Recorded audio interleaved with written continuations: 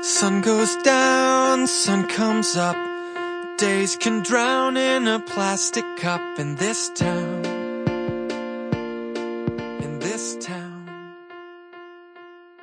In the ever-present pursuit of entertainment, education, and some adjective to be named later, the Homestar Army proudly presents Trek West 5, a conglomerate podcast of science fiction, politics, humor, and pretty much whatever else we want to talk about. Trek West 5 is brought to you in part by RocketWebDesign.com. Custom web design at template website prices. Designs by Didi.blogspot.com. Your online home for all your digital scrapbooking needs. Need a home along the Wasatch Front? Contact Lisa DeBageray with Kirkham & Friends Real Estate. No one will work harder for your home. And thehomestarmy.com, blogging to the world since 2004.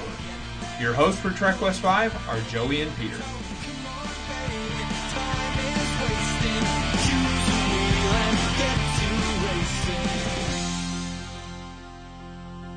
Good evening and welcome to podcast 137. I'm Peter. And I am Joey. And, hi. Hey. I wasn't sure I was going to make it through this week. Really wasn't sure I was going to make it. Been a long week, Pete? Been a long week. It's been a good week. I'm pleased. There have been some good decisions. Some good things have happened. But 10 hours every day this week. Wow. Which is not that tough. It's not that big a deal. But I haven't been doing that for a very long time. So my endurance for... Hard getting back in the groove. Yeah, I was going to bed at 11 o'clock and waking up at 5. Or I should say, my alarm went off at 5. I got out of bed at 6 and... one night I was there till 6:30. Wow. So, but good things have happened. I think I'm getting a handle on things. It'll be all right. Right on. It'll be all right. It was a long week on my end, too. They're doing construction on the interstate. Oh, boy. Now here we go. Always got to be competing for who had the tougher week. It's not a competition. We're sharing. Dude, I heard... Weren't they funneling everybody down Center Street? Yes, it was horrible. Yeah, I did hear about that. But the worst part is actually that I don't know what the piece of machinery is, but there is something. Go ahead and eat your pizza. Dang it. I was going to start crinkling it while you were talking, just to see how far I can push you. Dang it. Not very far. Piece of machinery. It makes an almost subsonic hum sound from about 11 p.m. until about 5 a.m. And it's loud or disturbing enough that it's made it very hard for me to get sleep this week. So I have been exhausted every day all week long. That sounds terrible. It really does. You go to work and you're dragging around, and I'm in a lot of meetings right now because we're doing integration between 4 companies, and it is so hard staying awake in these meetings when people are just talking and they're not saying anything, and you're like, come on, just get to the point, man. It doesn't take 20 minutes to say, this is how we define customer. You know what you need? 5-hour energy. No. Oh. You need a roving rape gang. Just going around Novell and keeping people alert? Yeah, because you know someone is not going to fall asleep if they know that there is a roving rape gang. I bring this up only because Tasha Yar mentioned it. Yeah. In season 1 of Star Trek: The Next Generation. And because one patrols your neighborhood. Right. I think we actually cut that out of last week's we did podcast. So nobody understands that joke. No one does. Oh, hooray! There's nothing funnier than someone else's inside joke. Yeah, I remember that one time when we did that one thing. Oh, that was awesome. That was so great. Okay, so we've complained enough. I think. Let's move in. There's a couple of things I wanted to read. I'm going to read this thing first. Okay. We have a couple of emails that came in. I want to go ahead and give credence to. Creedence Clearwater? No. I'll start with the Gink. Okay. Good to hear from him. Dear Joey, I think you're great. But it has recently been brought to my attention of how much better Pete actually is. Oh my God. Did he actually write that? No, I didn't. Okay. I can just see one of our listeners doing that. He didn't. But Mark L. did write in some things. And he's got like 3 emails. I'm only going to comment on 2 of them. Well, I'm only going to read 2 of them. The third one, Mark, you should be ashamed of yourself for having sent me that video. Oh, I listened to the whole stinking thing. The hippie lovin' and the Ohm Fest that happened. Ohm the Dome, apparently. Oh, wow. Should have never happened. Anywho, back to his original email. Says, hey, Pete and Joey, I say Peter's vote is worth at most $10. By the way, this is the vote which I've already cast, so nobody can actually get this money. He could have. He's a Utah native. He could have passed over the cash. Unless he gets on board the Ron Paul revolution.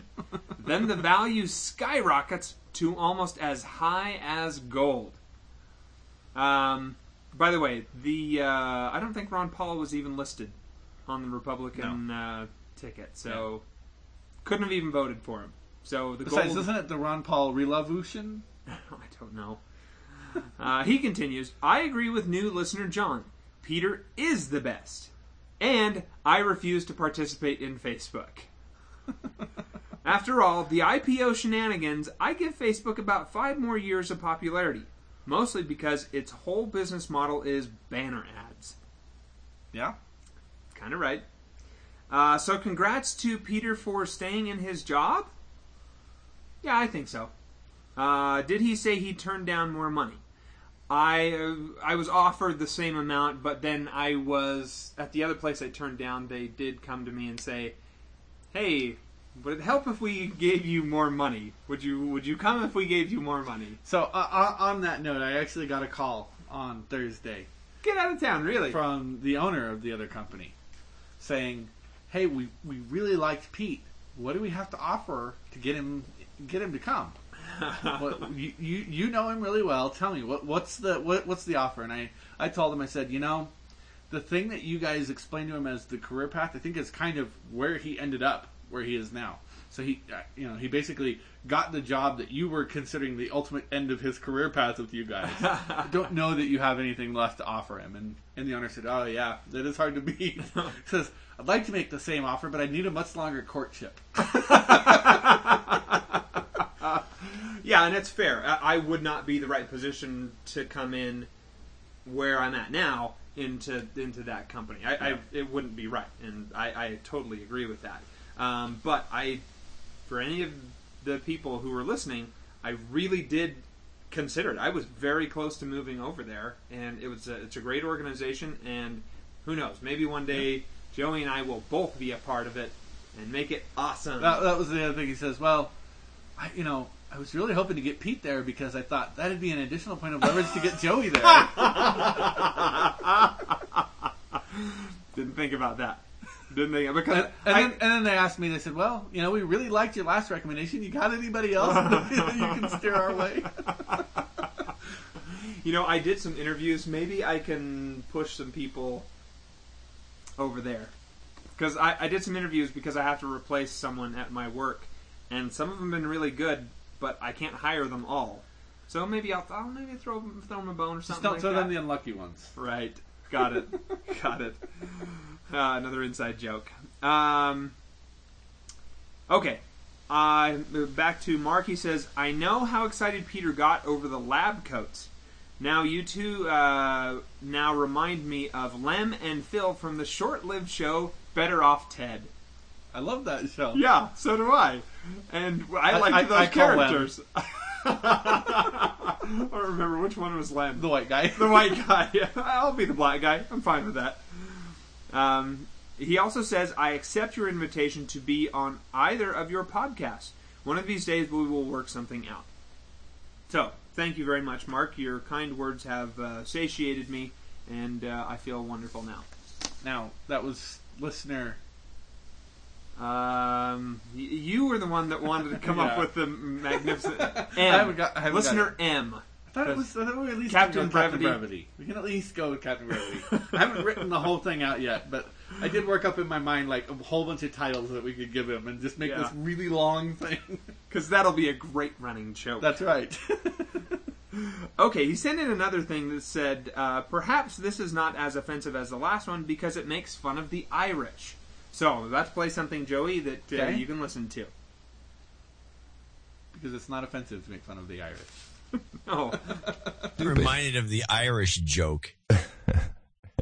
What's the Irish joke? Irishman finds a bottle, rubs it, a genie comes out. Hey, hello. I'm the And genie. Genie says, 3 wishes. you've just released me from the bottle. You've got 3 wishes. And the Irishman says, well, that's great. And the genie says, what wish number 1 would you like? And the Irishman says, well, you know, it's hot. I've been working all day. I could go for a Guinness. And the genie says, I'll go you one better. Have this Guinness. And he puts the Guinness, boom, shows up. The Irishman drinks it, puts it down. It fills itself back up. Huh. Irishman goes, wow. He drinks it, puts it down. It fills itself back up. And the genie says, what would you like for your other 2 wishes? And the Irishman says, I'll have 2 more of these. So, yes, that one was much better. I didn't feel comfortable playing the last one. So, thank you very much for sending us offensive material. I was reading somebody else's blog the other day, and they were I don't know where this thing came from though, but they were posting just bad East European accent jokes, making fun of people from the underprivileged countries over there, and like one of them said, "Is joke. What does one potato say to other potato?" And the response is, premise ridiculous. No one have 2 potato. I like that. It's sad, but I like it. Facebook Find of the Week. Facebook Find of the Week is going to listener Carbonite Man for the brief history of video games. Oh my gosh, I knew you were going to choose that one. I enjoyed it. Did you not? I thought it was dumb. Oh, wow. I liked his other submission. The the telenovela. Okay, that one was funny too. Yeah, that's the Oh, one you I'm liked the talking about. OCD thing. I liked the OCD That was thing. that was listener Cy, actually. Yeah, that was listener Cy. I knew you would like that one more than I did. That's because that's me. Well, it turns out I have a little OCD in me because there were a couple of them that were bugging me as I was like where the manhole covers had the line painted on them and it had been laid down. I was like, Yeah. oh, I totally just want to straighten that. I just want to straighten that. Anyway, well, congratulations to Carbonite Man on your gallant win. There's nothing gallant about it. You just won. Get over yourself. Either way, prize is not forthcoming.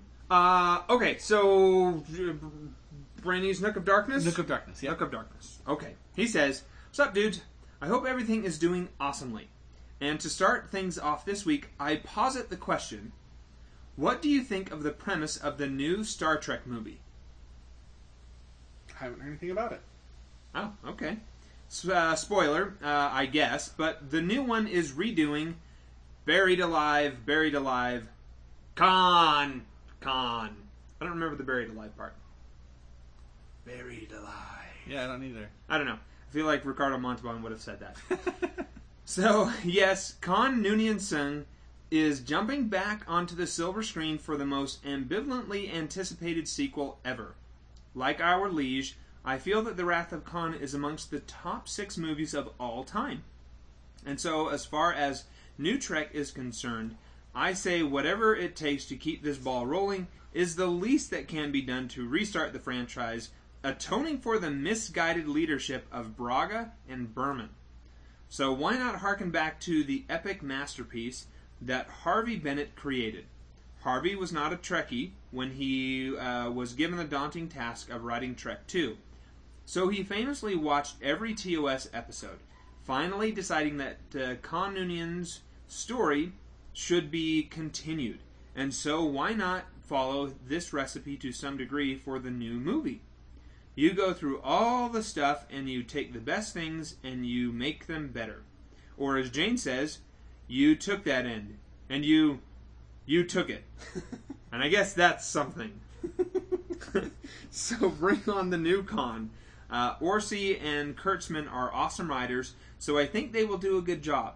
They better, because they are writing the screenplay for Ender's Game. And, by the way, has Trek West 5 ever covered the epic showdown between the Shat and Ricardo Montalban?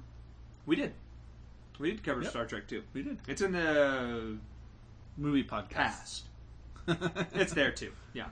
Additionally, Joey's Eeyore voice rocks. And so this week, let's use the best Tigger voice to lead us into Brainy's Nook of Darkness. No? Okay. We're not That's doing my that. Tigger. We're not doing that voice. Okay, let's actually answer his question here. What do you think? That's going to be the new Star Trek. So who plays Khan? Ricardo Montalban? Is he still around? That would be awesome. Or it would be zombie Ricardo Montalban? I don't know. You know who I think would do a great job is Christopher Lee. Interesting. No, I do not think Christopher Lee would be right as Sung as Khan. No, that I was was a going to say, joke. I think he'd be too old. That's my standard joke for everything. Oh, you know who'd be good with that? Christopher Lee. Just because he's old, tall, and British. Inner City He Youth? is all of those things. Need an Inner City Youth? Christopher Lee. Think he'd do great. He's a great character actor. I think Christopher Lee could do a good take on Ricardo Montalban. I'm actually disappointed. I would like to see them go into a new area. Yeah, I'd like We did Khan. Khan was great. Even if it's better than the other one, I still feel like we lose something. I just don't understand why we have to stick with this. Okay, we can't write anything original. Yeah. But that's I guess the kind of guy, the kind of Trek fan I am.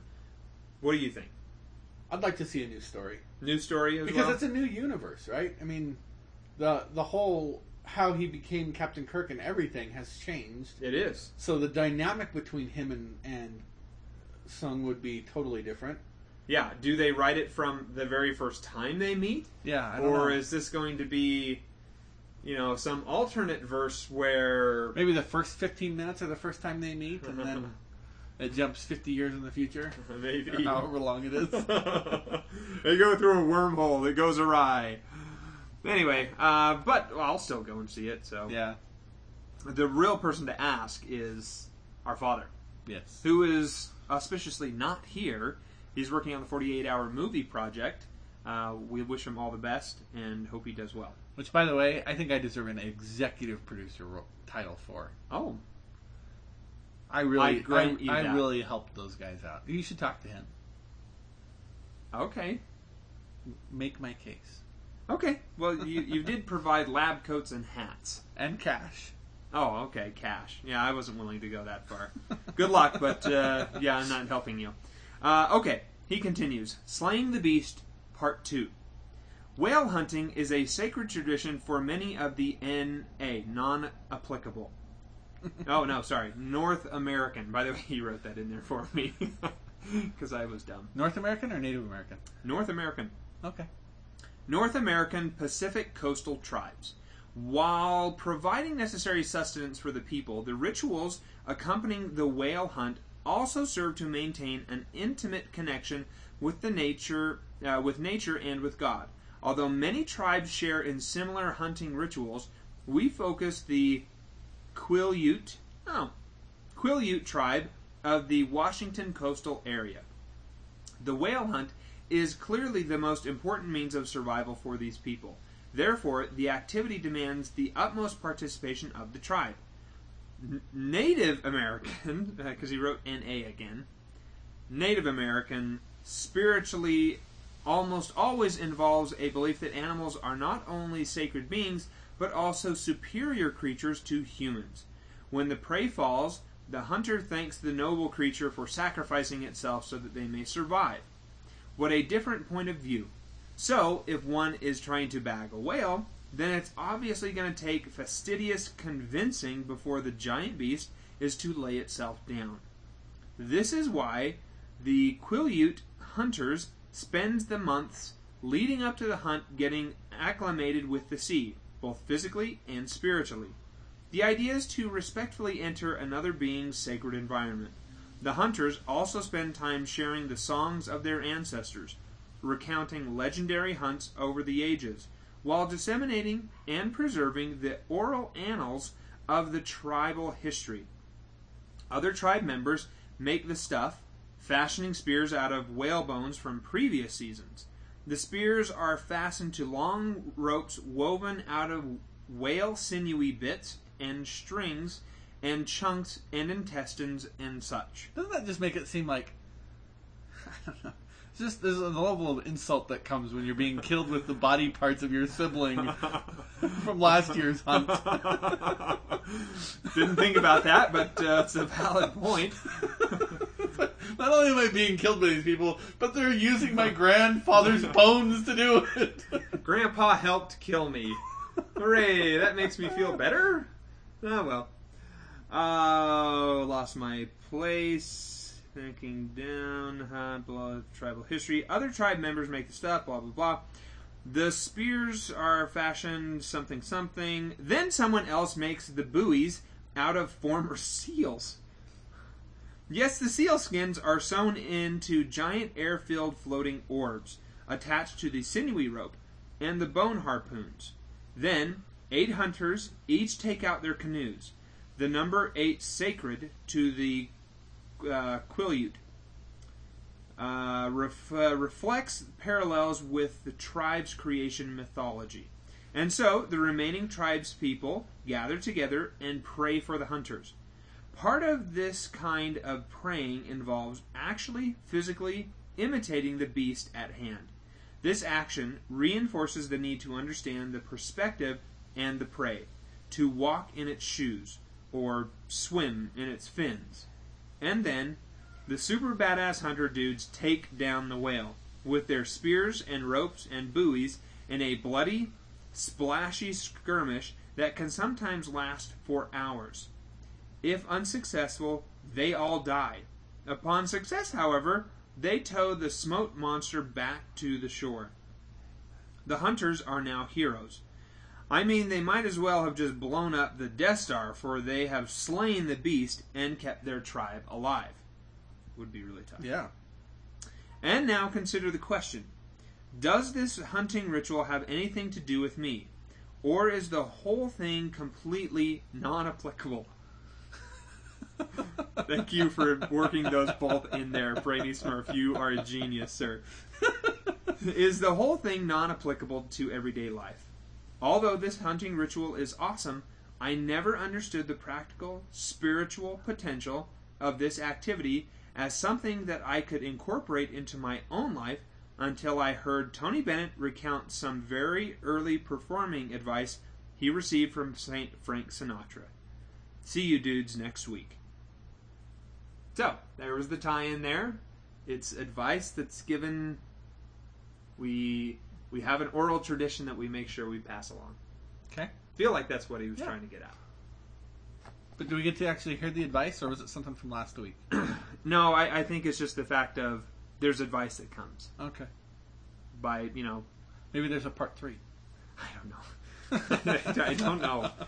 But I'm just pleased that he got to North American, Native American, and non-applicable. And I'll use the NA in there. Anyway, Joey's Culture Corner. So now you can have your pizza. Hey, pizza! Joey's Culture Corner this week is the film version of David Brenn's The Postman, starring Kevin Costner. Ooh! Have you seen this? Yeah! You enjoy it? I like it! I like it too. I really enjoy this movie. People give this such a hard time. They really do. Okay, I'm jumping ahead. You go with thing. We can gush in a minute. So it's the film adaptation of a book by David Brenn. The book by David Brenn is also very, very good. I'll probably cover it at some point as well. But Is it just as long? Yeah. I'm not sure how to quantify that. How long would it take you to read it? It'd probably take you more than 2 hours to read the book. A lot of the same sentiment is there, although the events have been changed significantly for the movie. They provide a more concrete bad guy The Holnists in... So the Holnists are the... Well, how much of the story should I tell? The idea is that it's post-apocalyptic America. The federal government is gone. There's no rule. There's no law. It's just kind of chaos. Which, by the way, this is what the Republicans want. No. So just be careful when you're voting from November. So carry on. The main character is... He travels from town to town putting on shows of Shakespeare. Oh. As he remembers it. And during his travels, he comes across a U.S. Postal Service vehicle. Climbs in it to get warm, steals the coat from the dead postman who had been trapped in his car. Takes some of the mail and decides, you know what, I'm gonna use this mail as a way to get into towns where maybe I would not be so welcome. And he does, and says, "Oh yeah, I'm here. I'm a postman." And he starts spinning this story because he's always been kind of a storyteller. He starts spinning this story of, "Oh yeah, the federal government has been restored. We're slowly working our way west. At some point, people will be here to save all of you. I'm the postal carrier. I'm out on the front lines." I love the idea that the postman is the savior. The postmen are the people that we're going to use to reestablish the federal government throughout the country. I feel like this guy might love Ben Franklin a little too much. It's very interesting because the central premise of the movie of The Postman is how amazing of a thing hope is, and our ability to believe in something bigger than ourselves, and how it can be rekindled with such a tiny thing as getting a letter, and this is something that we take for granted every day in our lives. It's just, we just assume, it's the mail, it's just going to show up and it's bills, bills, and we complain about it. I got an ad. But it is so fundamental, and it's amazing the amount of effort that as society we put forth in order to make the mail system even work. Tons of money, tons of man hours, fuel for all sorts of vehicles. I mean, it's really a pretty spectacular thing. It is an awesome movie, and I give it a thumb up. Now, it's interesting that you mentioned all of that stuff, which you really talk about the book more than you did the movie, because in the movie, the guy just stumbles onto it, and he's just a liar. He's not really he's not the storyteller. You say tomato, I say tomato. Storytellers are just there really was good nothing of liars. Shakespeare in... Yes, there is. In the movie. Yes, there is. Yeah. Oh, well, apparently I fell asleep in that hour of the movie. So, before he finds the postal vehicle, he's traveling from town to town doing Romeo and Juliet with his donkey. Oh, I must have missed that. Yeah. You should go Must back have and watch totally it missed again. that. Must have totally missed that. No, that was all the book, all the movie. I barely mentioned the book. Yeah, people gave it a hard time because it was really long. I thought it was a decent movie. I thought it was long, but it was an enjoyable long. I had a good time while I was watching it. Yeah. I own it. I rewatch it every once in a while. I don't do that very often with movies, and I find it to be a wonderful sentiment that the movie portrays. It also has that one guy, that rocker. The Wholeness, the bad guy. No. Who's Last Dance with Mary Jane? Oh yeah. What is his name? Tom Petty. Tom Petty is in there. Yep. He's like, hey, aren't you famous? Yeah, once. Yeah, that was funny. I like that. People's fame can be turned in just a second. Yep. And then they're just regular folk trying to survive the apocalypse. Okay, well, I'm glad you gave that a thumbs up. Any special thing about it that you want to mention? Like, is there some grand idea? Like, are you trying to save the postal system? I said from the grand this? idea, which is that hope is such a... we talk about hope being fragile, but in some ways it's actually way more resilient maybe than we give it credit for. Because the simplest thing can rekindle our hope. It doesn't take, grand signs from heaven or a complete victory on all fronts to rekindle hope in humanity. Little tiny things. Seeing a child, perform an average, a normal everyday task can make us believe that there is hope for the future. So where do you stand on the whole postal system? I don't have a problem with the postal system. So you're comfortable with leaving that, massive, bloated government agency? I think FedEx and UPS have shown that it can be done more efficiently and more effectively than the way it's being done. Interesting. Leads me into a point that I wanted to talk about before we actually got into episodes. There was a report that I heard on the news, I want to say yesterday. I don't know, it was this week. I'll let you say yesterday. Thank you. It's very magnanimous of you. I've treated you badly over the years, and that was very sweet of you. Thank you. Anyway, I wanted to get your thoughts on what you think about lobbyists. What do you think about lobbyists? In general? Yes. I hate them. I hate the principle. I hate the idea. Okay. What do you think about earmarks? When you hear about, okay, this bill has passed and it's got all of this additional earmarks on it for other things, even though the bill was about this other. I think they're ridiculous and should be laughed out of the room when people try to attach them. That is probably almost everyone's reaction when we talk about those particular things. And we always hear the politicians saying, I'm going to get rid of these pork barrel earmarks and we're going to stop doing this and that. But I'm going to get earmarks for my district.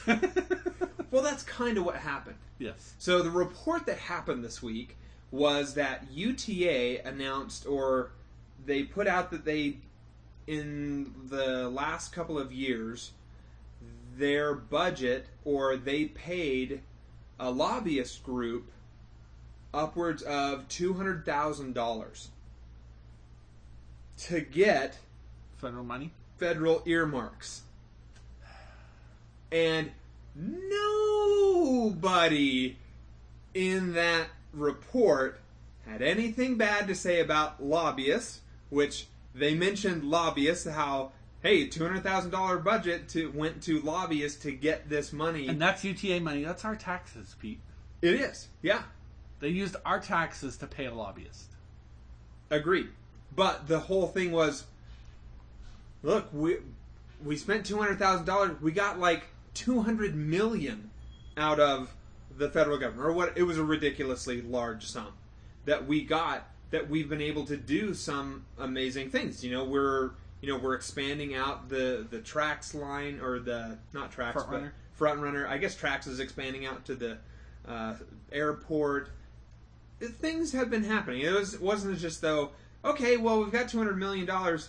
Let's go ahead and give everyone a raise. So it wasn't like that. Right. It was money. But I found it fascinating that all of a sudden, hey, yeah, the state of Utah got, $200 million, and it's totally okay. We got it from, we had to get some help from lobbyists, and I'm not okay with it. I wanted to get your thoughts on it, really. So it's very interesting because the problem, there are several problems with saying, oh, the way we're going to fund UTA is by giving them tax money that they can spend on lobbyists and go get federal money to come into the state. More money than the state could put up itself. Okay, that is an assumption that's built into the argument. Yes. I don't think it's a true assumption, but that is an assumption that we don't know because we don't have enough information. Right. I have a little bit of information in this regard. So, when Utah County said they wanted to redo I-15, and the federal government said, okay, we'll give you some money here to redo I-15, but you have to meet the following things, and they tried to put some restrictions into the Utah County School District, where the Utah County School District is currently exempt from some parts of No Child Left Behind. And then, what's the other one? There's parts of Common Core that Utah County has said we're like way hard against. We don't approve of these, and they're like, well, okay, you're going to support No Child Left Behind more than you do now. There's some pieces you haven't adopted yet, and you're going to support Common Core. And Utah County said, screw you, federal government, raised the money themselves inside the county, and are doing I-15 with county money. There's no federal money going on in the I-15 core reworking for Utah County. None. And the two biggest problems I have with this is the first thing is that we're paying taxes to pay a lobbyist to get our tax money back into the state. That's really what it is.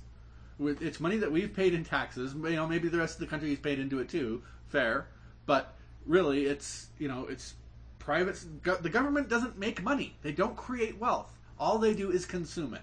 And the number of hands it had to pass through from my wallet to actually getting onto the road that I drive on, every single person in that process took a little piece of that money. Whereas if we would have just paid for it directly, it would have been much more efficient, much more effective, and we wouldn't have had to buy into the federal programs. The second problem being, anytime we get federal money, there's always a string attached. The tough thing is you're absolutely right. It pains me to say that, really.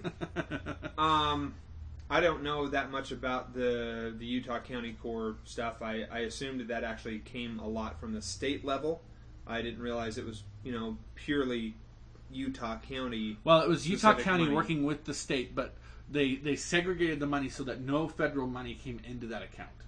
Because Utah County was very adamant on that.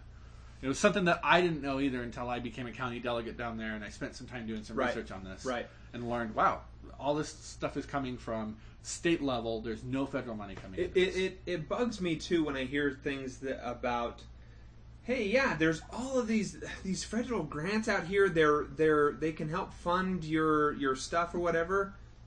Where do you think this federal money is coming from?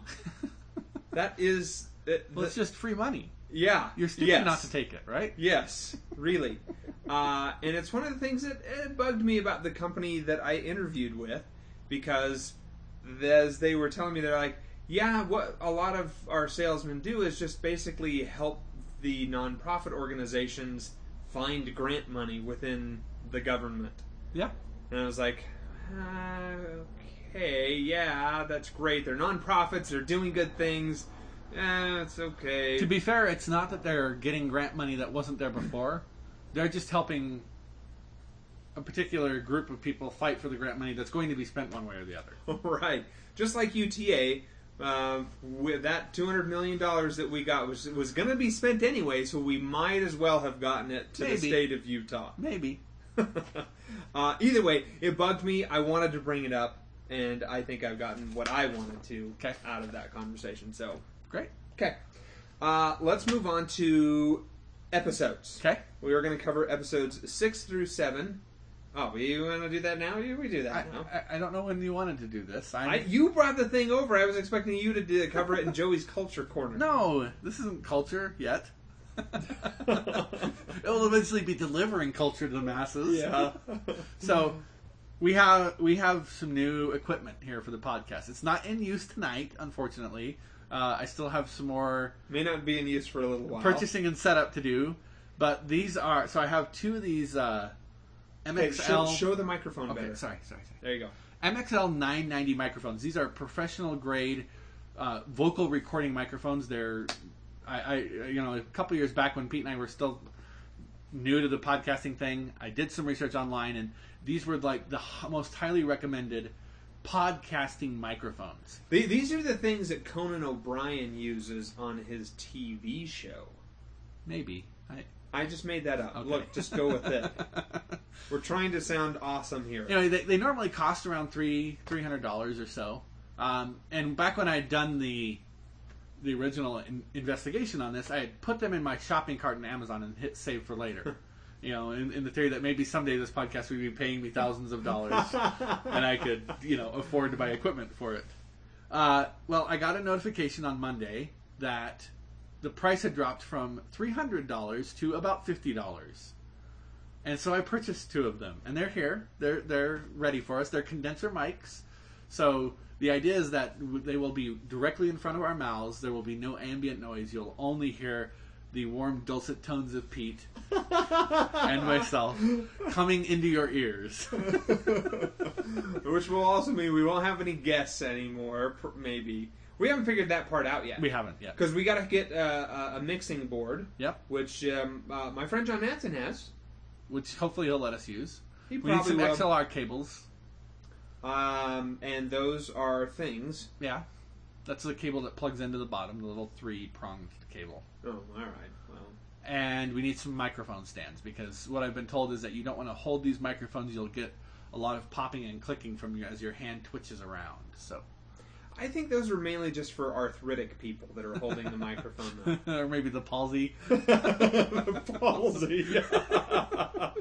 Oh, okay. Anyway, I'm really excited about hopefully being able to use. So these am I. in They future look podcasts. super cool. They really make you look at them and you're like, holy crap! I got to start taking this podcast thing seriously, because that's a nice microphone. Yeah. There's not going to be any phoning it in anymore. That's right. Well, once we're on these, anyway. Yeah, so we got 2 more weeks of just sheer terrible podcasting. Okay, yeah, that was a good get. And even I had to say, you didn't screw this up. Yeah, thank you. You didn't screw this up. Finally, one thing. Yeah, except we don't have stands for it. you had to find something. Okay, let's go into episodes. We're going to cover episodes 6 through 7 of Firefly, and we're going to cover episode 6, Our Mrs. Reynolds. Mal gets married, but there's much more to his wife than meets the eye. No, Pete, she's not a transformer. Ah, good one. Okay, so it starts off with Mal in a dress. horses and wagons. Yeah, we got a little bit of Western rating, at least in this episode. Ay. And Zoe does what I think is one of the silliest forms of shooting, because it gets to a shootout. Yep. The diving. The diving shot. Why? No one was shooting at her. She had a clear view. Well, Just hold still. she needed to let them know how tough she was, so they'd be more intimidated. Whatever, I guess. Anyway, they apparently had helped this town out because these marauders were coming through and just being terrible and stealing stuff. Blah blah blah. Anyway, this town is so thankful that they give them a celebration and they become best friends. And they give Jane a rain stick. Jane gets a rain stick. I have to say, this episode of Firefly is probably the best don't drink alcohol commercial I've seen in a long time. Yeah, because they do get pretty drunk. It turns out the crew is actually, they're a bunch of good guys. Even though they killed some people, but they were bad people. So that was okay. Anyway, they decide, hey, we've got to get off this planet lickety-split. The Alliance is coming. Yes. And so they... Johnny Law's riding into town. Yeah, they take off, and Mal's putting some stuff away, and lo and behold, we find this woman. Saffron. Which I can't decide if I find that name really sexy or really stupid. Like, just terribly impractical. It can be both. It can? Okay. Yeah. But it's she is played by Christina Hendricks. Yes. Who is all woman. All woman. For anybody who watches Mad Men, this is the Joan. The woman who plays Joan on Mad Men. And I have to say, she You is... just say it like Mal says it. She has some nice qualities. Yeah. Well, that wasn't where I was going. Oh, okay. But I appreciate you preemptively stopping me from saying something inappropriate. Good. No, it was that she is top runner for Hot Chick for me. She beats out Inara, I think. I think that's fair. But that's because I kind of like the curvy ladies. Anywho, she... Ladies with qualities. We just discussed this. Oh, that's so funny. Okay, so turns out there was a marriage ceremony that Mal didn't know about, but it was that she put a hat on him, a wreath, and he drank from her cup of wine, and then they danced and clasped hands. It seems like there ought to be at least some kind of verbal acknowledgement that I'm getting married. That just seems like a key component of any marriage ritual. Shepherd Book notices it. He's like, oh, that's weird. And then when she's aboard, he's like, oh, yeah, I think you got married last night. Anyway, I wanted to bring this up because my mother, back home in Stockton, California... Did she marry someone this way? Yes, accidentally, and it was big. No, but she got frustrated with some group of people, some Southeast Asians, Hmong, I believe were the ones that she was complaining about. There were these people who were of our religion, and we believe certain things, but culturally, they believed some other things from their own heritage. Okay. So when they get married, the ceremony isn't as lavish as, what us Americans do. And so it's basically two people come together, they clasp hands, and something else happens, and it's done. Okay. They're married.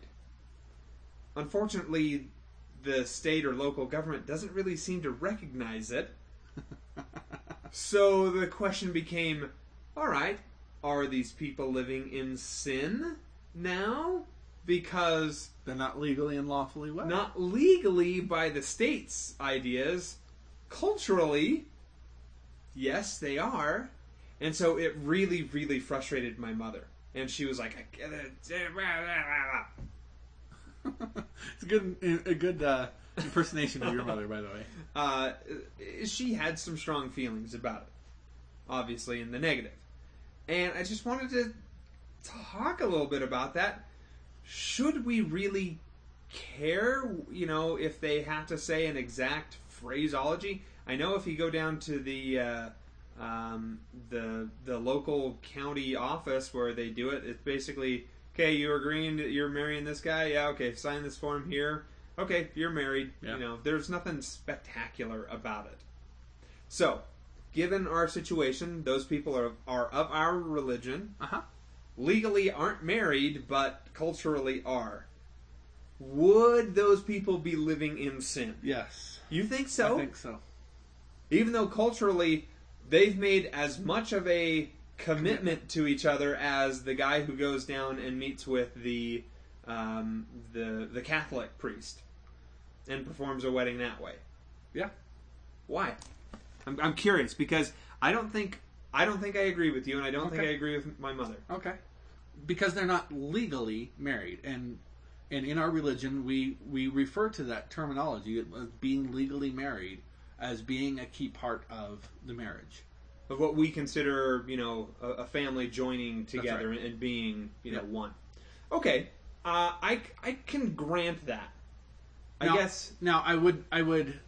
What I would do if I were in that situation, if I were in your mother's situation, is I would go to the clergy, I'd go to the bishop, and I'd say, hey, let's go down and get these people actually married. It takes, 30 seconds. You go, you say the phrase that is recognized by the state, you get it done, and you're done. And the problem is solved. I wouldn't even do that, though. I would say, I would take down whoever is their cultural higher person and say, let's get you certified. Let's get you recognized by the state so that you can be doing this. That's also a good solution. Yeah. I was actually thinking more of the people who were already living in sin and what you can do for them. We need to fix all of those people living in sin. I've got a new crusade. It is our divine responsibility to save them all. That's funny. Okay, well, I guess I got out of that what I wanted to. I feel like, Pete, the answer to getting you married is apparently getting you drunk. That's what it's going to take. So after the podcast tonight, let's just go ahead and I'll be the designated driver. Let's take your car. Can we make some coconut wine? I feel like that would be great. I'm sure we can find something. Yeah, because I bought some coconut that is... You're going to talk about your dehydrated coconut. Oh my gosh, I love this. Actually, no, I'm going to talk about Costco now for a minute. So, I've had this coconut before. It's dehydrated young coconut. Not the old stuff, thank you. And I was like, oh, this is awesome. So my friend was like, well, I'll take you to Costco and we can get some. I'm like, that's so awesome. So we finally went. They didn't have any. Yeah. Totally out. And so I've been bummed out for like the last few weeks. Wow. So we went again this last Thursday. It was there. I bought 2 bags of it, and then I bought some more plums, dried plums, and dried apricots. Seriously, these things are huge. They're just sitting over here. You can see them later. It's so full. And they were the same price as the itty-bitty bags that I get from Smith's. Yep. So I heard an interesting, I think I may have read it in the New York Times, an interesting article on Costco where they did some research and their conclusion was that on the whole you don't actually save money. Most people don't save money by going to Costco. They just eat more. Yeah, it is completely useless to me to have a Costco card because honestly, those bags that I got of the apricots and the plums, I will be eating them for the next 6 months. Yeah. Well, which is okay because they last till like October of 2013. Here's what you do. Next time you're getting low, you tell me what you want. And when my wife makes her twice monthly trips to Costco, she just puts it on her list. And we get them and I bring them up for podcast. That feels like a lot of work. All you have to do is let me know when you're getting low. That's not that much work, I promise. Yeah, but I don't like talking to you. That's a good thing we have a weekly podcast. I really didn't think that through. It was my fault that we're doing this completely. Okay, enough silliness aside. Good dehydrated fruit. That's nature's candy, by the way. It's very healthy, plenty of fiber. Go and get some, give it to your kids. Moving on. Gosh, honestly, I just have tons and tons of quotes in here. I have a few. Notes. I want to ask you.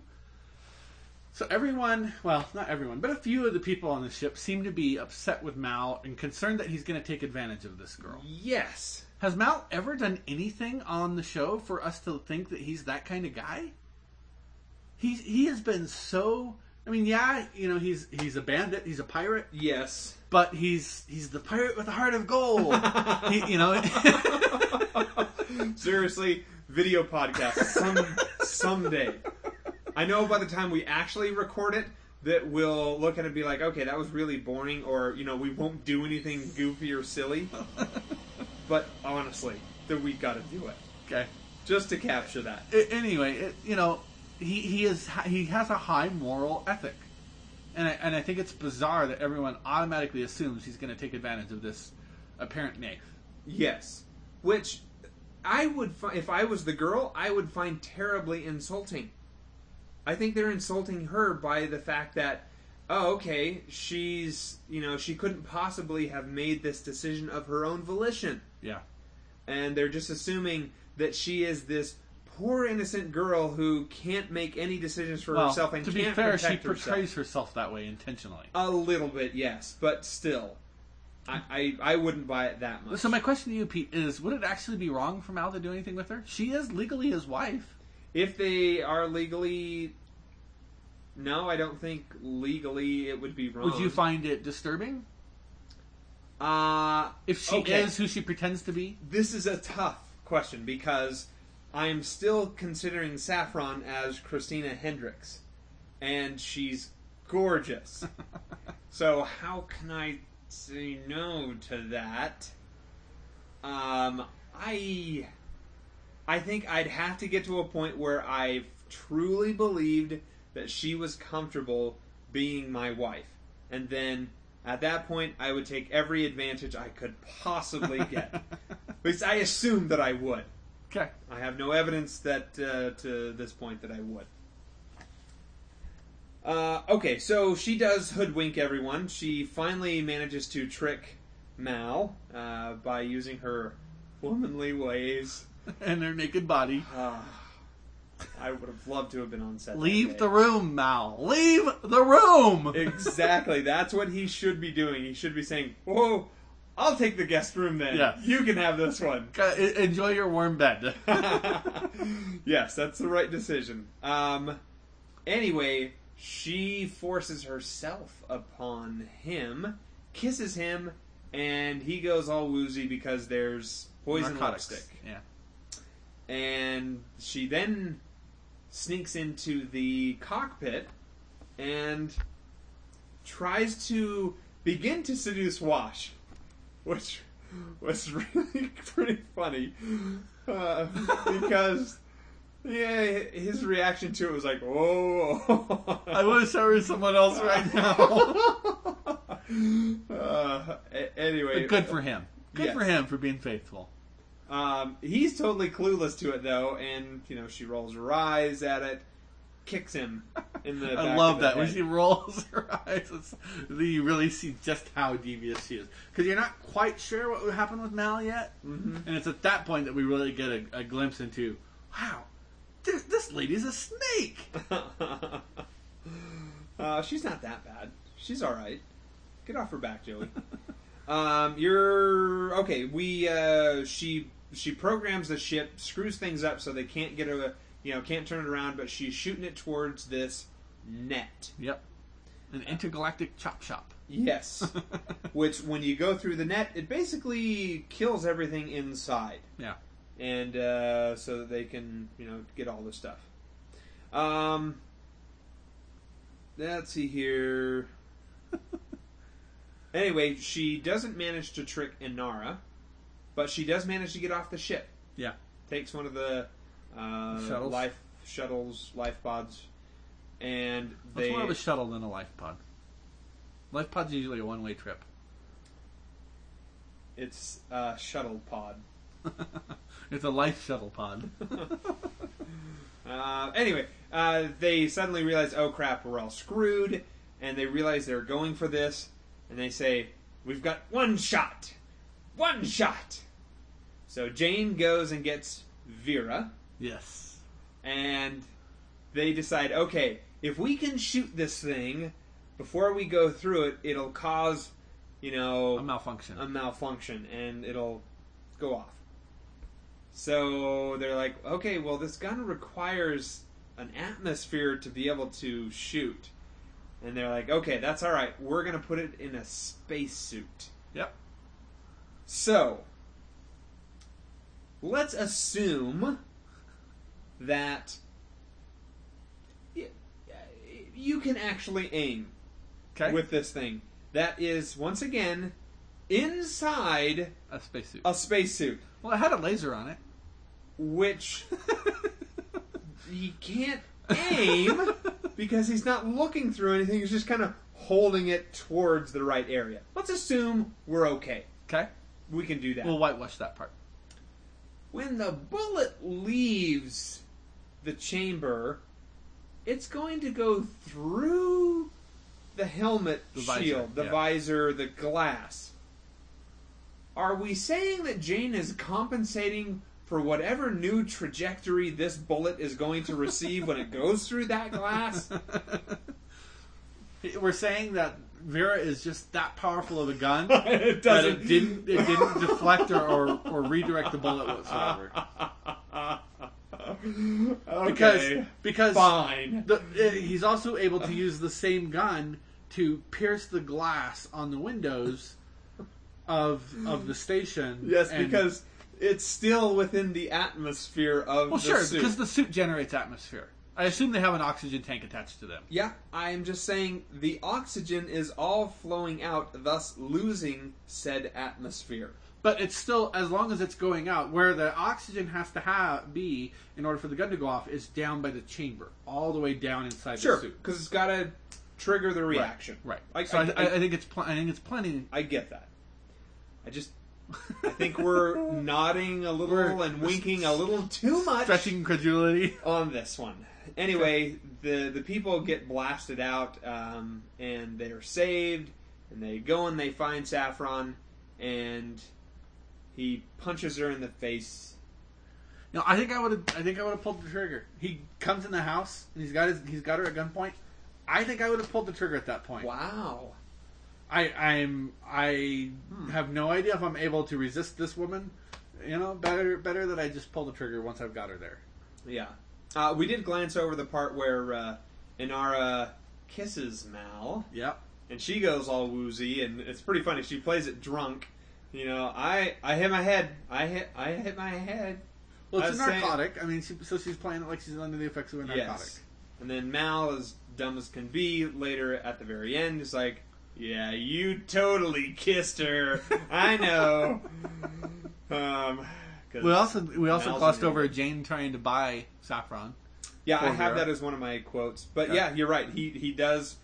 The scene shows up, and it looks as though he's ready to shoot Mal. Yes, it does. And Mal is pretty nervous, I think. I'll just go ahead and read the quote. He says, as he's explaining about this gun, he says, and he hands it over to him, "It is my very favorite gun." Great line. I think there's another great line in there, which is from Mal, where he says, "My days of not taking you seriously are coming to their middle." Okay, I don't have anything else to say. Do you? We got emails. Zoe's outrage doesn't really make a whole lot of sense to me. Yeah, all of their outrage. Silly. Well, no, Zoe's outrage at Wash, her anger at Wash for Oh, okay. Sorry. what happened in the galley, and then the conversation later. I just don't think you've been married to a warrior woman, Joey. That's true. That's certainly true. The idea that my wife making dinner for me is a subject that I should steer away from is bizarre. Great. I love this episode. It's so fun. Okay, should we do listener comments? Let's hit Brainy Smurf first. He says, Zoe, quote, "You don't know this girl, Jane. Then can I know her?" This episode is pretty funny, and it seems to appeal to periphery viewers. Double E's. I can't remember... did he just... I'm just going to move past it. I can't remember if this is a good episode or not, but I do remember Christina Hendricks' EEs, and if there is anything else worth remembering, it is this super awesome Chinese utterance. Maybe we'll do the pinyin version for next week. Okay. Jia Zhang Bao Su de la Zhu. I don't know. Maybe that was close.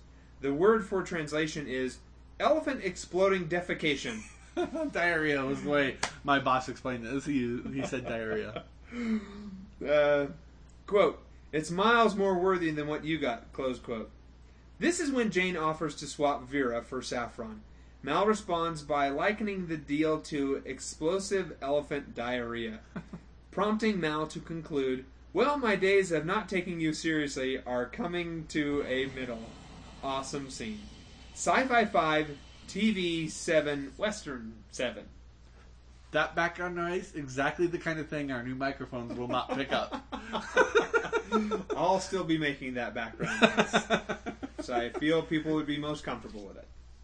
Okay, let's go to Mark. He says, "What is wrong with Mal that he doesn't want to be married to Christina Hendricks? He must truly be in love with another. It's pretty obvious that the only person for Mal is Inara. Stupid sexual tension between leads in a TV show." I agree. Anyhow, Saffron is a pretty badass assassin.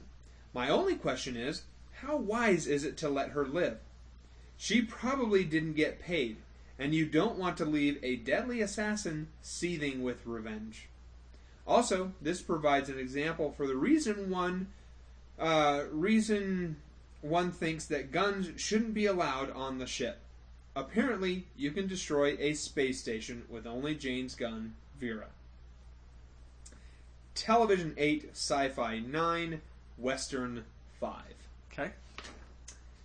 Bob. Oh, good. The Bob. Yeah. Is there a SpongeBob too?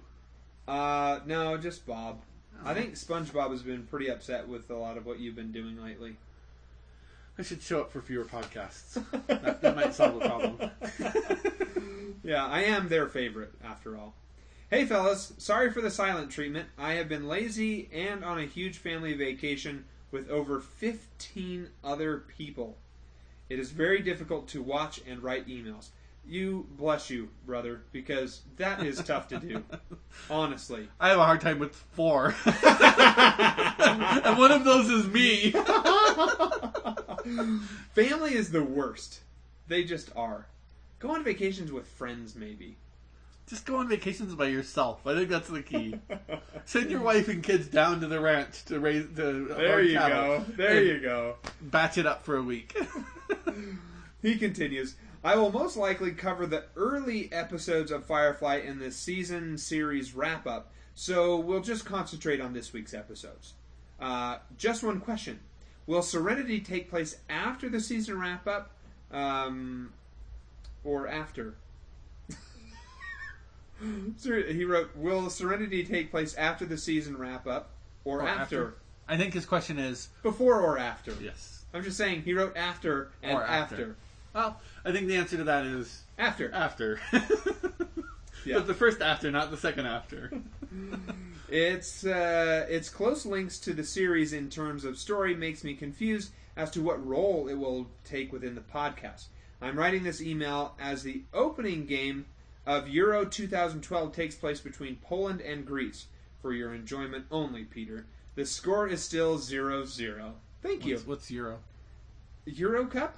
Oh, okay. Soccer, right? Yes. I didn't realize you were allowed to drop the cup. Soccer. Football? There you go. Oh, there. All right. Will you be watching any of the Football? games over there? There are some great games over this weekend. You know what? I hadn't been following. I knew it was coming up. I did not know when it started. But yes, I would very much like to watch. So thanks for the heads up. I will check out ESPN because I don't get Fox Soccer. So I'm sure they're probably going to have a bunch of games. Let's see here. Yeah, we are going to do the movie Serenity after we do the series wrap-up because we're going to treat that as just a normal movie podcast. Yep. So, anyway. He continues, I was one of those that watched Serenity before Firefly, so understood many of the salient elements of the show from the beginning. Wow. But more of that in the series wrap-up. On to this week's episodes. Our Mrs. Reynolds. The ever-delightful Christina Hendricks. She looks so young in this compared to Mad Men. I think I just figured out why listener SpongeBob didn't have anything to write this week. I don't think so. I think she's probably just too busy. Yeah. While they were out on their vacation, I'm not disparaging Bob here any, but I'm going to go ahead and say that SpongeBob is the one who's doing most of the work. Most of the parenting? Most of the parenting here.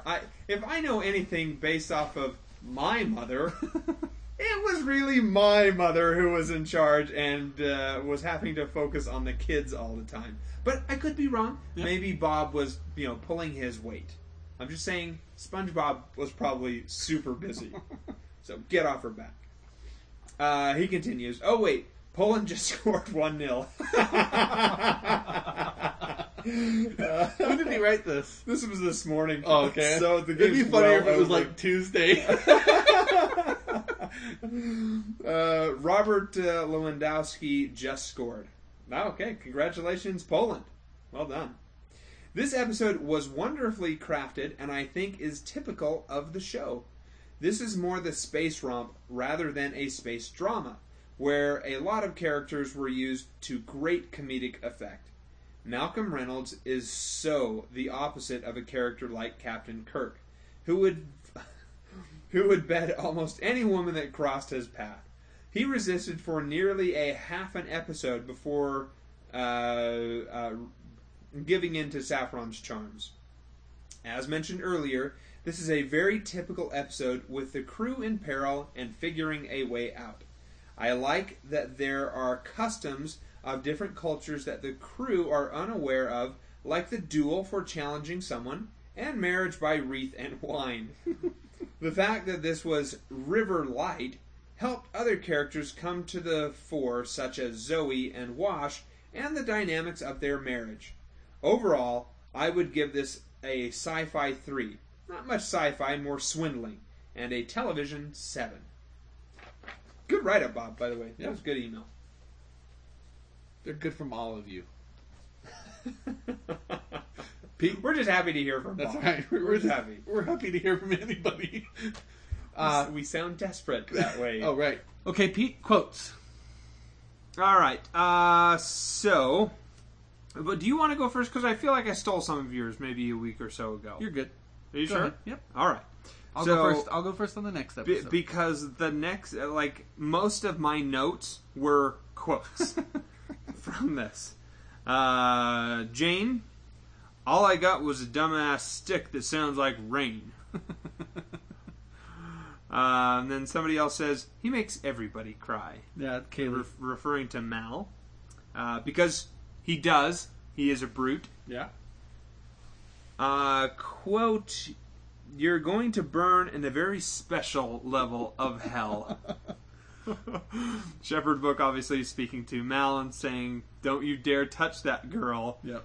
You'll burn in a very special... I like how he brought it up in little places, like just mentioning the word isn't that special? So good. But everything is laid out for you to cook for your husband. Yeah. That was fun. Of course, it is my very favorite gun. Whoa! Hey, flesh. Let's see here. Whoa. Whoa. Good Bible. Good Bible. And then later, whoa, good myth. Then Mal saying, oh, I'm gonna go to the special hell right before he kisses her. Let's see here. You're amazing. When Inara recognizes who she is okay. and saying, you're amazing. Yeah. Wow, you are really good. That's why I never kiss him on the mouth. Jane. That's why I never kiss him on the mouth. I feel like he might not have thought that thing all the way through. Anyway, those were my quotes. I don't know if you've got any others. How drunk was I last night? I don't know. I passed out. Remember that sex we were planning to have ever again? Hitting a little too close to home, Joey. Yeah. It's been a long while. A long damn while since anybody but me took a hold of my plow. Oh. You know what? I looked and looked for that quote. I can't find that in the Bible. I think our Bible might be underrepresenting certain aspects. I think if it's anywhere, it's gonna be within Song of Solomon. Song of Solomon. It's not in there, at least not in that form. Okay. I've been too forward. No. Well, yes. But I like that in a woman. It was Watch when she's trying to tempt him. And I think the last one was, I knew it. You let her kiss you. Like that to him, that is the best part of the whole thing. Pete, television rating. I'm gonna give this a 6. Wow. I know it's fun and it's a bit of a farce, and I suppose it's early enough that I could give it a 7, but I just feel like 6. I enjoyed the farcical aspects. I gave it a 7. Okay. Sci-fi, I'm going to give this a 7 because it is in outer space, and they do try and do some sci-fi stuff. And this net chop shop, Yep. but new to me, that's pretty cool. So, yeah, give it a I bump. actually gave it an 8 for basically the same elements. Okay. Do you have a Western rating? What? 2. No, I give it a 3. Moving on to our next episode, Janestown. The crew visit a planet where Jane is a folk hero. Alright, so these 2 episodes are really just hand in hand, funny Funny, episodes. I think this, for me, is probably the single most memorable, not my favorite, but the most memorable episode.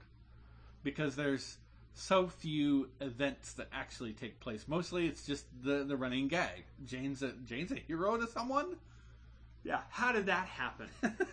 Everybody's just floored at this. Anyway, we start off with a conversation about swearing. The point of swearing. Right. And, of course, it's with Simon and Kaylee. And they are basically... I mean, Kaylee's trying to talk him into swearing, I think. And he's saying, no, I mean, it's just...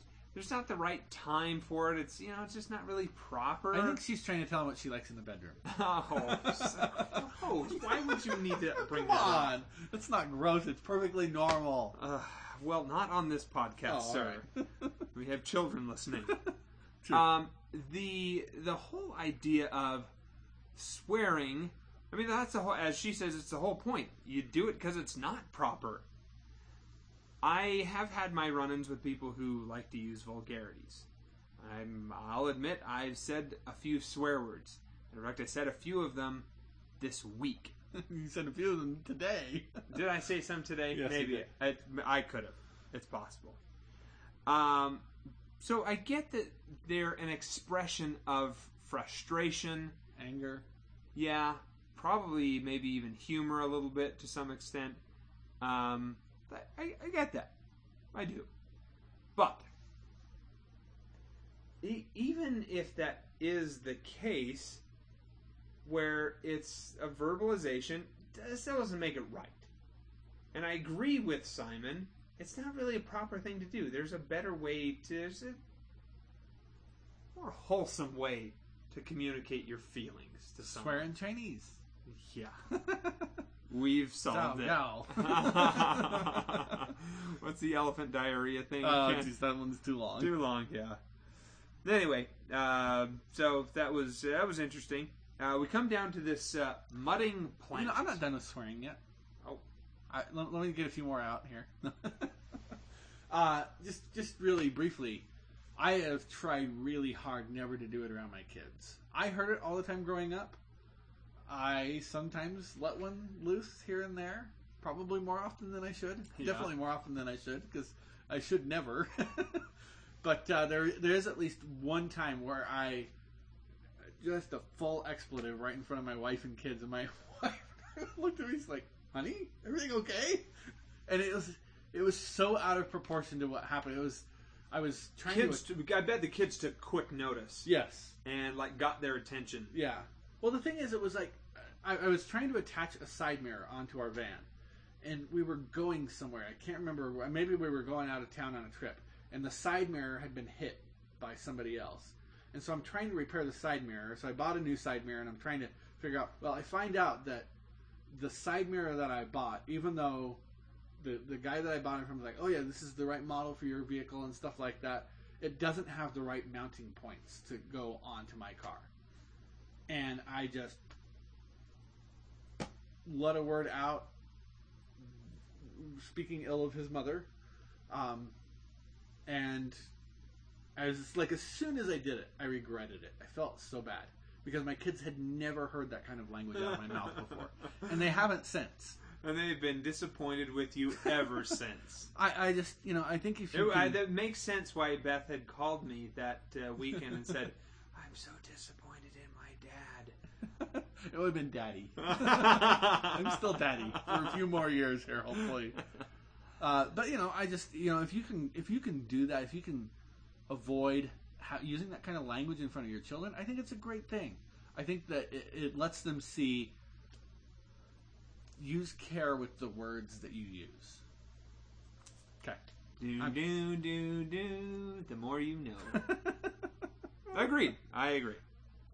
So we are on a mudding planet who the principal resource of this planet is mud. Or clay.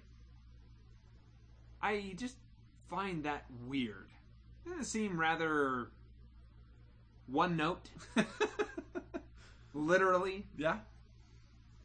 I guess I'm looking at the story a little too hard on this. Definitely. Feels like there could be something else of value on this planet. Well, maybe there's only like one tiny region that's even habitable. Okay. Maybe. Probably not, though. we skipped over the part where Jane's looking for tape. He's trying to tape a gun to himself. Yes. And made just an absolute mess of things trying to find. Yes, he did. That's me. I'm just going to come out and say it. I can't find things without making a mess. Ugh. Drives my wife crazy. Never look for things here. I don't. Never look for things I here. sent you to go look for them. Because I know I'll do it wrong. Yeah, that's true. The reason is because he thinks that he's a wanted man on this planet. Right. And that, he's stolen something in the past. He stole it from the magistrate. And he's like, guys, I'm really freaked out here. So he's putting on this ridiculous disguise to try and hide who he is. And then they come across the statue. Yes. And everybody is just floored by this statue of Jane. Simon's response is probably my favorite. This is what going mad feels like. Anyway, they have no idea what's going on. Jane's still hiding. He doesn't want to let anybody know who he is. We then meet Magistrate Higgins. Yep. Who is played by some guy who is Gregory Itzin. The slimiest guy ever. If you need a slimy jerk of a character, call this guy. He played the president on a season of 24. Yep, he sure did. And he also plays a really slimy former director of Central Intelligence on the TNT show Covert Affairs, which I really like. He is no, sorry, that's the USA Network one. Okay. Yeah. He does a great job of being a jerk. Yeah. And I guess that's not much of a compliment in real life, but to an actor, I'm sure that's fantastic. Although I know an actor who the movie Napoleon Dynamite. Yeah. The guy who plays the boyfriend of the popular girl, the blonde guy. Yeah. I know him. Okay. And I used to go to church with him, actually. He was at church one day and like, you really were, you came across as a real jerk in that thing. And he's like, Pete, that was just a role I was playing. Because he totally missed the point of the fact that I was complimenting him by saying, you did a good job at being a jerk. I wanted to punch you when I saw this. And he just assumed that I was saying, hey, you're a jerk and I want to punch you. I believe it was the actor Bruce Dern who played a bad guy. Laura Dern's brother. I don't think that Bruce Dern. Oh. He played a bad guy in a movie and he shot John Wayne in the back. And he made the comment, I will never take a role like that again. He says, 20 years later, he still has old ladies coming up to him and hitting him, saying, you shot that nice John Wayne man in the back of that movie? You are just the meanest old guy, and he said, the rest of my life, I never lived that act down. Even though it was a movie, it was totally fictional, people hated me for it. So, yeah, I mean, it happens. There are people who have trouble drawing that line, in defense of your friend there. He may not have realized that you're someone who recognizes the line. He's not that famous of an actor. He had one role. Let's not go too far. Okay, moving on. We have... the song? The song? No, not the song yet. We have the story of Shepherd Book and River in the ship. Shepherd's watching over her, and she's reading the Bible, and her version of it is ripping out pages and trying to mathematically make sense of things, and she can't manage to make sense of this. It doesn't fit, and she has to fix it. And, of course, Shepherd is trying to help her understand, no, we don't do this with the Bible. Fix the Bible. And he's trying to get across the point of, it's about faith, which is actually a really, really nice scene. I as he talks about, the quote he uses is, it's about believing in something. And we'll see that comes into play later on in maybe that's a why movie. that's why I wasn't gonna. But still, the idea of faith, and it's not necessarily making sense of, getting all of the historicity completely accurate on some event several thousand Did Noah's years Ark ago. actually serve as a pocket dimension? Oh, that's so funny.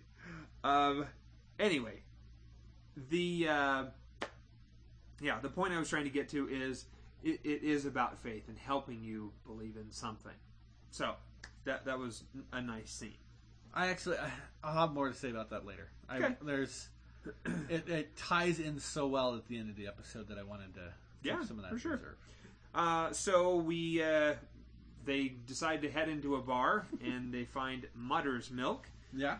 And as Simon then points out, oh yes, it's just like the ancient Egyptians on Earth that was. Yeah. So, I don't know how many thousands of years this must be away from, or hundreds of years we are away from Earth that was. But apparently the Egyptians and their history, in some form, still managed to survive. Yeah. Which, I guess it's possible. I just assumed that we have lost all of this history about Earth that was. We've lost some pieces. I mean, there's a reference to... It's certainly not as commonly... there's not this common degree of education that there is today in our country. Because, there are places where somebody's like, do you know this certain thing about Earth that was? And we'll hear, no, and we think of it as relatively common knowledge. But I don't think it's unusual to think that as we're fleeing Earth that was, that we included anthropologists and scientists and historians, and so that some of this stuff maybe was brought forward. It seems almost like it's easier for me to believe that we still talk about Egypt than it is to believe we talk about the late 21st century. Does that make sense? Because we've been talking about Egypt for 2,000 years and the things they did there. And it's easier to believe that that is going to roll forward, whereas the more immediate past, it's very easy to forget. It's very easy for us to wash it away and not focus on it. All valid points. Still wrong. So they then come across the man they call Jane, the folk song. Love this song. I absolutely love I this think song. it's hilarious, but I think it's a goofy song. I mean, I get that it's supposed to be this folk song, but it's really not that great of a song. It's catchy. It's not like, Rachmaninoff or anything like that, but it's catchy. It gets stuck in my head. Just so we're clear, I don't believe Rachmaninoff had many lyrics. And it's the lyrics that I find goofy. The tune is fine. It's no Cole Porter. I would have also accepted it's no Stephen Sondheim. No.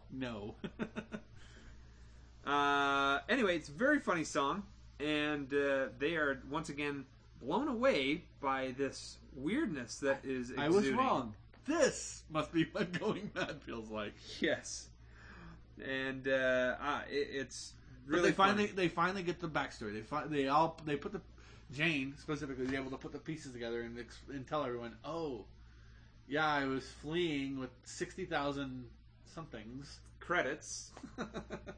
And I had to throw them out in order to live, basically. My ship was going down. I got the sense that he didn't want to throw them out, but it was an accident because he always wondered what happened to all of that stuff. Okay. He was surprised by, he's like, son of a gun, that's where all of that cash went to. And also, he threw out his buddy, Stitch. And he comes up and he's going to go after Jane now. Yeah, he's not very happy about it. The slimy magistrate gives him his gun back and says, hey, why don't you go... Why wouldn't you shoot the magistrate now and then go after Jane? Because there are a bunch of other people still around you. You're going to have to fight your way through it. There's no guarantee that you have a full ammo belt. Okay. That's the judicious decision-making on my part. Well, it's an energy weapon from the sound when he cocks it. I don't know. But then he checks to see if it's loaded. I don't understand how the weapons in this stupid show work. I don't know either. I love this show, but that just frustrates me. On him, I thought that was bad eye makeup. Where they had Really? over his eye. Yeah, it did not look real at all. Looked totally hokey and fake. I actually liked it. I No. thought it was very cool. That did not I could look not good. stop staring at it. Well, okay. Anyway, he goes after Jane, finds Simon, slaps him around because, we all enjoy Simon seeing getting that slapped happen. around. Yep. And he meets this... they meet together in the town square, and right as he goes to shoot him, this kid jumps in the way and becomes the human shield. Yep. Dies. Has an effect on Jane. The whole experience had been having an effect on Jane leading up to that. Yeah. But that certainly becomes the culmination. Now, once he shoots him, Jane throws the knife, and it plunges into the guy's chest. Yep. The guy, still enraged, runs and tackles Jane, but he eventually dies. So we see this kid coming up to the body. He's looking at it, and then the next time we see this kid, he's handing the knife. He actually back took the to knife. Jane. He took the knife away. Yeah, that's my point. How creepy is this kid that he pulls the knife out of this dead body? Way creepy. Way creepy. He certainly played it pretty creepy. Okay, question. How does landlocking work? Yeah, why does it work is the better question. Why would you not go into the software of the ship's computer and say, we're going to remove this concept of landlocking because I'm not okay with that. Yeah, and it seems so arbitrary, like this backwoods place, yet they seem to have enough technology to be able to landlock this ship. It seems to be a built-in mission control or control tower kind of function. But again, I don't know why you wouldn't have Kaylee. You know what, Kaylee? Please go get rid of the landlocking ability. We don't ever want Serenity landlocked. Agreed. And anyway, the reason that the ship gets unlocked because the boy who Became a man in this episode with Inara is the magistrate's son, stands up to him and says, "Oh yeah, I did that. You wanted me to become a man. I did. Did you notice? Yeah. Okay, you did. You did. I'm glad you noticed that. Again, video podcast needs to capture this. Joey sat forward with his legs as spread apart as he possibly could because that's what this That's so disturbing. guy did. He's become that Every much time of a I watch man. this episode, I'm like, why? Why is he sitting like that? Clearly, his nether regions have swelled that much in his manhood now that he cannot contain them sitting proper. Oh my god. Oh man. Anyway, I made a note about being proper, but I don't have anything else to say about it. I have a couple things. Inara refers to her shuttle as being consecrated. Yeah, I guess she did, didn't she? Yeah, I thought that was very interesting. It gives the whole companion thing a pseudo-religious aspect to it that I hadn't picked up on in previous watchings.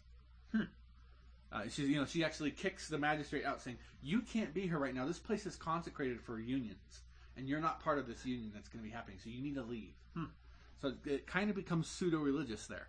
Very, very interesting concept there.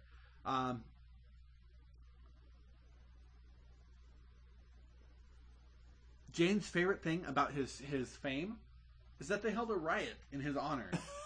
That is the pinnacle to him of accomplishment. Yes. And that's the point at which he starts to take all this stuff a little bit more seriously. Now, I started off in Joey's Culture Corner talking about the movie of The Postman and how hope was kindled by such a simple concept, the symbol of organization being a mailman showing up with a letter for you. Right. Uh-huh. In this episode, we also see River and Book talk about the same thing, and we see Jane realize the same, come to basically the same realization. All three of these things, they're talking really about the power of symbols and how deeply, like the most mundane symbols can sometimes affect our lives. I really liked when River comes back to Book later, when he's got his hair all undone, before she freaks out.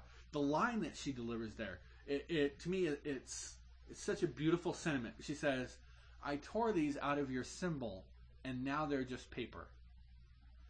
That's it's such an amazing line to give the character of River, because we generally think of her as, yes, she doesn't know what's going on, or she's operating on a different level of understanding maybe than the rest of the crew. But in that moment, you get that she understood exactly what Shepherd Book felt about his Bible. That she made that connection. She was able to follow that concept. And then as Jane and Mal are, leaning on the fence post, as you will, at the end of the episode, and Jane's just saying, "Mal, it doesn't make any sense. I don't understand. Why did that mutter jump in front of a bullet for me? I don't get it. Why did he do that?" And Mal makes the comment, he says, "Every man that ever got a statue of him made of him was some kind of SOB or another. It's not about you, Jane. It's about what they need." And so I just wanted to tie it back. I actually had something else lined up for Joey's Culture Corner, but after seeing this episode, I thought, I really want to talk about the Postman, because towards the end of the Postman, as he's fighting one of the bad guys, one of the Holnists, the Holnist makes a comment that the problem with you is that you don't believe in anything, and that's why you'll always lose. Because the character of Kevin Costner had wandered through the whole film and never bought into his own story that he was telling. And the Holnist is telling him, "You're always going to lose because you don't believe in anything." Well, he'd been told earlier in the movie by another character, it's like you carry hope around as a piece of candy in your pocket, and you dole it out to people, but you've never taken a piece of it for yourself. And it's just, so I think there's a strong parallel there between the character of Kevin Costner in The Postman and the character of Jane here. We see them both kind of come to that same, they've grown in that same way, where they finally know what it feels like to believe in something, which they've never done before. Yeah, I especially enjoyed Jane's performance. He's really stricken by this. Yeah. Why'd that kid do that? Because he would never jump in front of a bullet for somebody else. Right. There is no one that he would do that for. Yeah. So as funny as this episode is, it's also deeply philosophical, and I really love it for that. Interesting. Listener comments? Okay. Bob. Jamestown. Now, this was a very funny episode. I'm not sure I've ever seen Adam Baldwin do a better comedic turn than the one in Firefly. This is him at his peak, apart from when he wears a woolly hat. The fact that Jane is a folk hero is genius. You would expect someone like Malcolm or Shepherd Book to be the character with the statue. Speaking about Book, if I saw hair like that, I would also run away screaming. Oh dear, Socrates Papastathopoulos, I'd like to hear you pronounce this one, has been sent off for a second yellow card, and it's about halftime. Oh, man. That's so awesome. Socrates... Nothing like delayed running commentary. Papastopoulos? I feel like I might have gotten it right there. Okay, well, thanks for the update. He continues. I love the way Whedon brings different themes, such as regret and fear, to such a horrible character as Cobb. He has such a mean streak in him, and is clearly in for every job just for the money and his life. As this episode showed, his disbelief at the end of the episode is so raw that you would think you would see a change over episodes. Obviously, cancellation negated any character development, and at the end, the characters we know are only fully formed. Oh, and I like that Inara is also hired to take the virginity of men. I still can't get around the concept that what she does is legalized. I would give this episode a 3 for sci-fi and an 8 for television. That is all for this week. I am off to watch the second half of Poland v. Greece. It's shaping up to be an unexpected cracker. All the best, Bob. Thank you, Bob. I would appreciate more updates from football matches, or as I was taught to say them, football. I don't think it's unexpected that a game between Poland and Greece involves a lot of crackers. Oh. Very interesting. I actually grabbed your DVD here. This episode, Janestown, written by Ben Edlund, directed by Marita Grabiak. Probably just slaughtered that name. Grabiak? I don't know. Anyway, not a Joss Whedon episode. Still managed to nail it. Yep. Mark says, or I should say, listener M, Captain Brevity. Captain M Brevity? Captain Brevity. I don't know. It's great to see what people can do when they have faith. The Mudders don't rise up against their oppressor until after they find something to believe in. The whole situation doesn't make any sense according to Jane, but the Mudders rally around a fortunate situation and stand up for themselves. Book tries to teach River about faith, and she learns about faith in her own way. Book's crazy hair should win an award. Inara teaches young Fess to have faith in himself and stand up to his father. This is simply great storytelling. Television 8, Sci-Fi 6, Western 9. Mostly for the use of the word panty waist. I realized that was particularly Western. Thanks, Mark. All right, let's go to Brainy Smurf. He says, the hero of Canton, the one they called Jane. This is awkward to sing. It's awkward. I think you did fine. I love this episode. I think it's my favorite. It's funny, dramatic, meaningful, and fun. The song is an awesome narrative device to reveal a little bit of Jane backstory. The whole story is mostly believable. Maybe except for that dude who lived in a hole for 4 years. But this episode is written by the great Ben Edlund, creator of The Tick, writer-producer of several shows such as Supernatural. He is a funny dude, and his episodes are usually good. Janestown remains a fine contribution to the finite pantheon of Firefly. This episode gets a super high Western rating because it traces the evolution of folklore. The B story with Inara is okay, but I really like the C story with Book and River. She tries to fix the Bible, but he explains that the Bible can't fix her.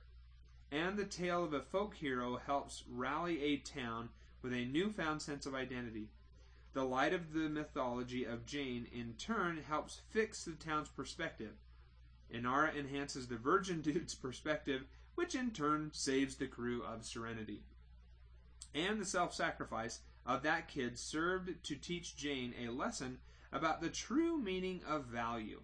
And the Doctor is an idiot for sounding so lame in his frail attempts to court Kaylee. TV 9, Sci-Fi 7, Western 6. I feel like sci-fi is a little high there. Just going to say it. Okay, so let's do some quotes. You go first this time? Yep.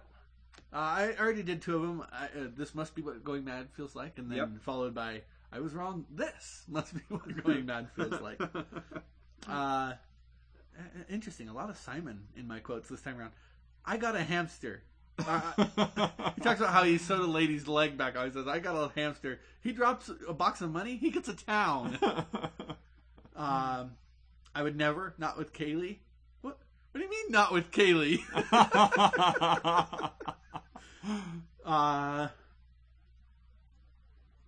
Just keep walking, preacher man.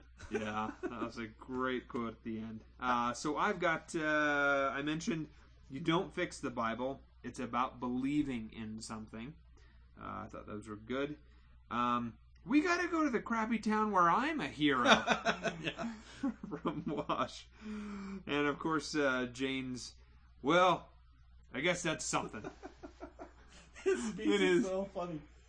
So very heartfelt and meaningful as far as Jane goes. Yep. right online. I of course had the Just Keep On Walking Preacher Man from River. Joey, what do you think for television? Television? I'm giving this one a 9. This is awesome. It is funny. It hits on all levels, in my opinion. There's the only awkward thing I can think of is the way the guy's sitting at the end of the episode. It's the only part I don't like. So you're telling me you don't want me no, please, sitting like this? I don't need that view. That actually hurts to do that. I can't take the stance that man can. I need Inara to turn me into a man. TV, I'm going to go ahead and give this an 8 because it is. It fires on all cylinders. The song is goofy. There's a couple of weird things with the guy with the eye, and he seems a little over the top. But anyway, really fun. Really enjoyed it. Sci-fi. Well, you're going to be horrified by this. I'm giving this an 8 in science fiction. Good. What? As I said, the way Edlund tied in all the stuff about the power of symbols, the way it all ties together, I think that is very science fiction-y. It's not the speculative fiction. Okay, if you want to give it a high religion or moral change rating, I can buy that with you. But sci-fi? It tells almost the exact same story as The Postman. And it does it in 45 minutes instead of 3 hours. So, what would you give The Postman a high sci-fi rating? Yes, I would. Because it's classic. No! Dude, it's won the Hugo, it's won the Nebula, it's won the Joseph Campbell. You can't tell me it's not great science fiction. No, I wouldn't buy that. You're Fantasy, wrong. Maybe. You're wrong. Fantasy, dude. maybe. Hugo and Nebula award winner. Locus award winner. You are wrong. No. Would not buy that at all. Okay, what's your science fiction So rating? you're telling me the movie won those awards? No, the book. Okay, well you didn't review the book by your own words. For sci-fi, I can only give this a 4. There's hardly any sci-fi. There's no space. There's no future. They fly in on a ship. Yeah, and they have a magical shotgun that shoots energy pellets. Maybe, I don't know. Well, for your narrow-minded version of science fiction, I think that's a fair rating. Western. I give it a 4. I think there's a few elements of Western-y, but this is way more Western than the last one. Okay. I'd give this a 6. I mean, you got the evil magistrate. You've got the whore who's still there. Inara. Oh. She's whoring. Okay. And then you have this backwoods town. The Inara storyline was so Eastern. She's still a whore. Okay. Westerns have whores. All right. Well, that brings us to the end of another episode of the Homestarmy Presents Trek West 5. We hope that you've learned something, had some laughs, and we always invite your comments to our email at trekwest5@thehomestarmy.com. Or you can tweet us at #TrekWest5, or call and leave us a voicemail at 801-788-4913. So until next time, I am Joey. And I am Peter. And thanks for listening.